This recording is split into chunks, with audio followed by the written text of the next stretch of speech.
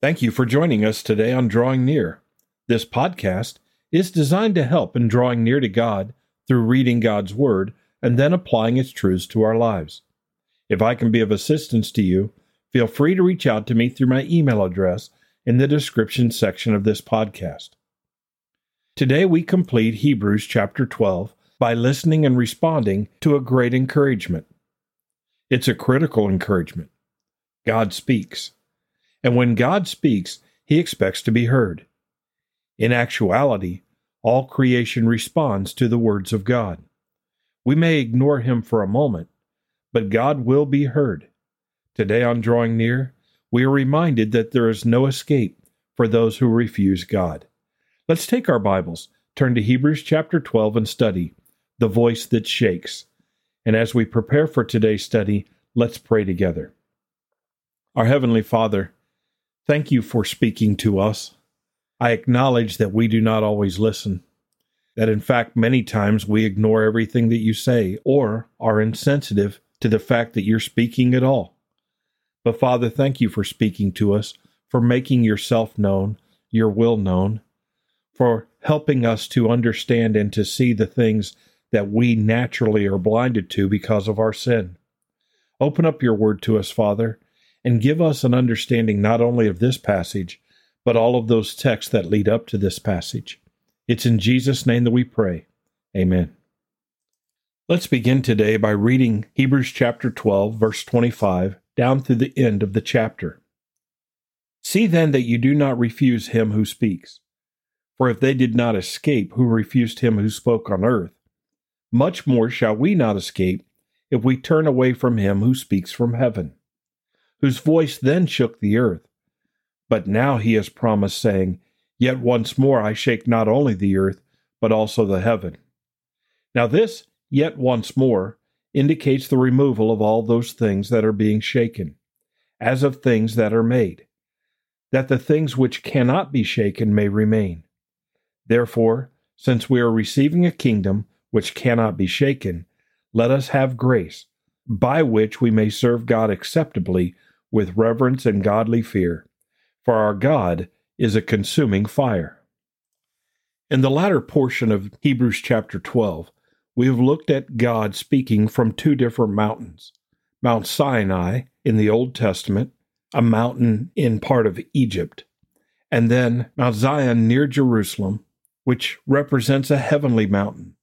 Now, we're told that God speaks from both, and we've seen the contrast of both mountains. In verse 25, it says, See that you do not refuse him who speaks, the one who speaks from Mount Sinai, the one who speaks from Mount Zion.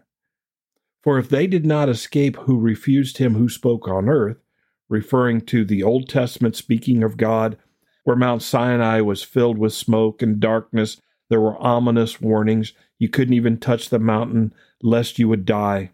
It says, If they did not escape him who spoke on earth, Mount Sinai, much more shall we not escape if we turn away from him who speaks from heaven, or Mount Zion, whose voice then shook the earth, but now he has promised, saying, Yet once more, I shake not only the earth, but also heaven. And so we have this challenge, this exhortation, to hear God. That's the key here. We need to not refuse him. He has spoken clearly to us, and we should be concerned about refusing him. In this text, we are called to hear God and obey him. How many times does that come up in our studies? How many times in the Word of God do we hear that? And we hear it again. He expected the Israelites in the wilderness to hear him when he spoke to Moses from the holy mountain Sinai. He expects us even more to hear him now as he speaks to us from Zion. One was a mountain where he spoke under the law. Now he speaks under grace. He forbid people to come near him on Mount Sinai. Now we are able to draw near through Jesus Christ on Mount Zion. We need to not refuse him, because if he judged those who would not hear him in the Old Testament, we will be judged more strictly if we do not hear in the New Testament under grace. Did you hear that? So many people indicate that since we're no longer under the law, then there's no real requirement to obey Jesus or to obey God or to do what we are told. That God loves us and He sent Jesus to die on the cross for us, and He'll accept us just as we are. That's the language that's being told today, but you do not read that in the New Testament. You may find that selectively and with bad interpretation, but that's not what the Bible says. And yet, how many people do we know who say they believe in God and don't serve Him? They say they know Jesus Christ as their Savior, but they don't surrender to Him as Lord at all. They do not know the Bible. God's voice then shook the earth, but now in these latter days, when God speaks from Mount Zion, He will shake not only the earth, but heaven also, according to verse 26. And this idea of when He speaks now, according to verse 27, is when He speaks yet once more from Zion, He's going to cleanse the earth. He's going to cleanse the heavens. He is going to remove all of those things that are being shaken, as of things that are made. He's going to deal with all of corrupt creation that has been tainted by the sin of Adam. So that, the last part of verse 27, only those things that cannot be shaken may remain. Well, what can't be shaken? The heavenly things, the eternal things, the things which we will inherit. This is important for us to hear. Now, sadly, I don't have a half hour here to talk about all of these things, to go back and review all of the examples we have from the Old Testament people who didn't enter God's rest, who didn't obey God, who didn't listen to the voice of Moses, who died in the wilderness. We are being contrasted with them. Remember that. And then we get to Hebrews 12 and we're told to run the race. We are told to endure chastisement. We are told to listen to God. All of these things are critical. We need to be wise and discerning and listen. We come to verse 28. It says, therefore, based on everything that we've been reading, not just today, but throughout Hebrews chapter 12, etc. Therefore, since we are receiving a kingdom which cannot be shaken. Did you hear that? The kingdom of God cannot be shaken. Only this earthly, worldly, humanistic, sinful, carnal kingdom. Therefore, since we are receiving a kingdom which cannot be shaken, let us have grace, or let us receive grace, by which, by God's grace, we may serve God acceptably with reverence and godly fear. Do you see what God desires? He gives us the grace, and we are to embrace the grace that allows us to serve God. Not just know Him, not just believe in Him, but serve God and serve Him acceptably. It's a huge theme in the Bible, from Genesis all the way through Revelation, that we may offer up service to God or offerings to God or sacrifices to God, but God can reject them. If they're given by someone with the heart of Cain, they are rejected. But if they are given biblically, in love and in faith, under the leadership of the Holy Spirit, then they're acceptable.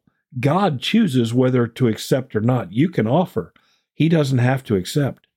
But let us have grace by which we may serve God acceptably. What does acceptable service to God look like? Well, it is filled with reverence and godly fear. It is filled with an awareness of who God is, what He has done, what He has spoken. We revere Him. We honor Him. We love Him. We're devoted to Him. We bow down before Him. We serve Him with reverence and godly fear. It's interesting that those two words, reverence and fear, are put into the same phrase. The reason why it's interesting is some people want to say godly fear is nothing more than reverence. But we're told here that we're to serve God acceptably with reverence and godly fear. Jesus tells us that we're not to fear those who can destroy the body, but to fear the one who destroys both body and soul in hellfire. We need to have fear. We need to revere God, but we need to remember He is going to cleanse the earth. He is going to make all things new. He speaks, and we need to listen. Isn't that what we've been dealing with this morning? Don't refuse Him. Why? Because if we do, we will not escape. Therefore we are to serve him acceptably with reverence and godly fear. Why? Verse 29. For our God is a consuming fire. The idea of fire in Scripture is the idea of purging or cleansing, refining. But it's also the idea of consuming, of swallowing up, of judgment. Hell is a consuming fire.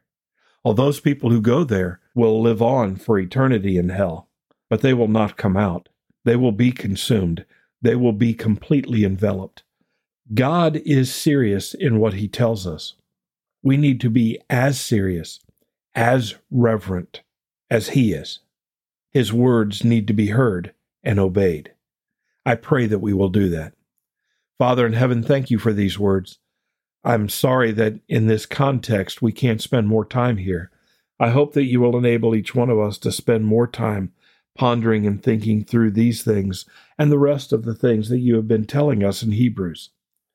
Father, guide us as we seek to worship you in reverence and godly fear, as we seek to serve you the way you are worthy of being served. Help us to bow down by your grace through faith and to recognize that your fire is going to touch our lives, either as purifying and cleansing or as consuming. Father, we pray that we will yield to your purifying and cleansing fire. Guide us today. It's in Jesus' name that we pray. Amen. Thank you for studying with us today. You can subscribe to this podcast on Apple Podcasts, Google Podcasts, or Spotify. Drawing Near is a ministry of FBC Tipp City based on the promise that if we will draw near to God, he will draw near to us.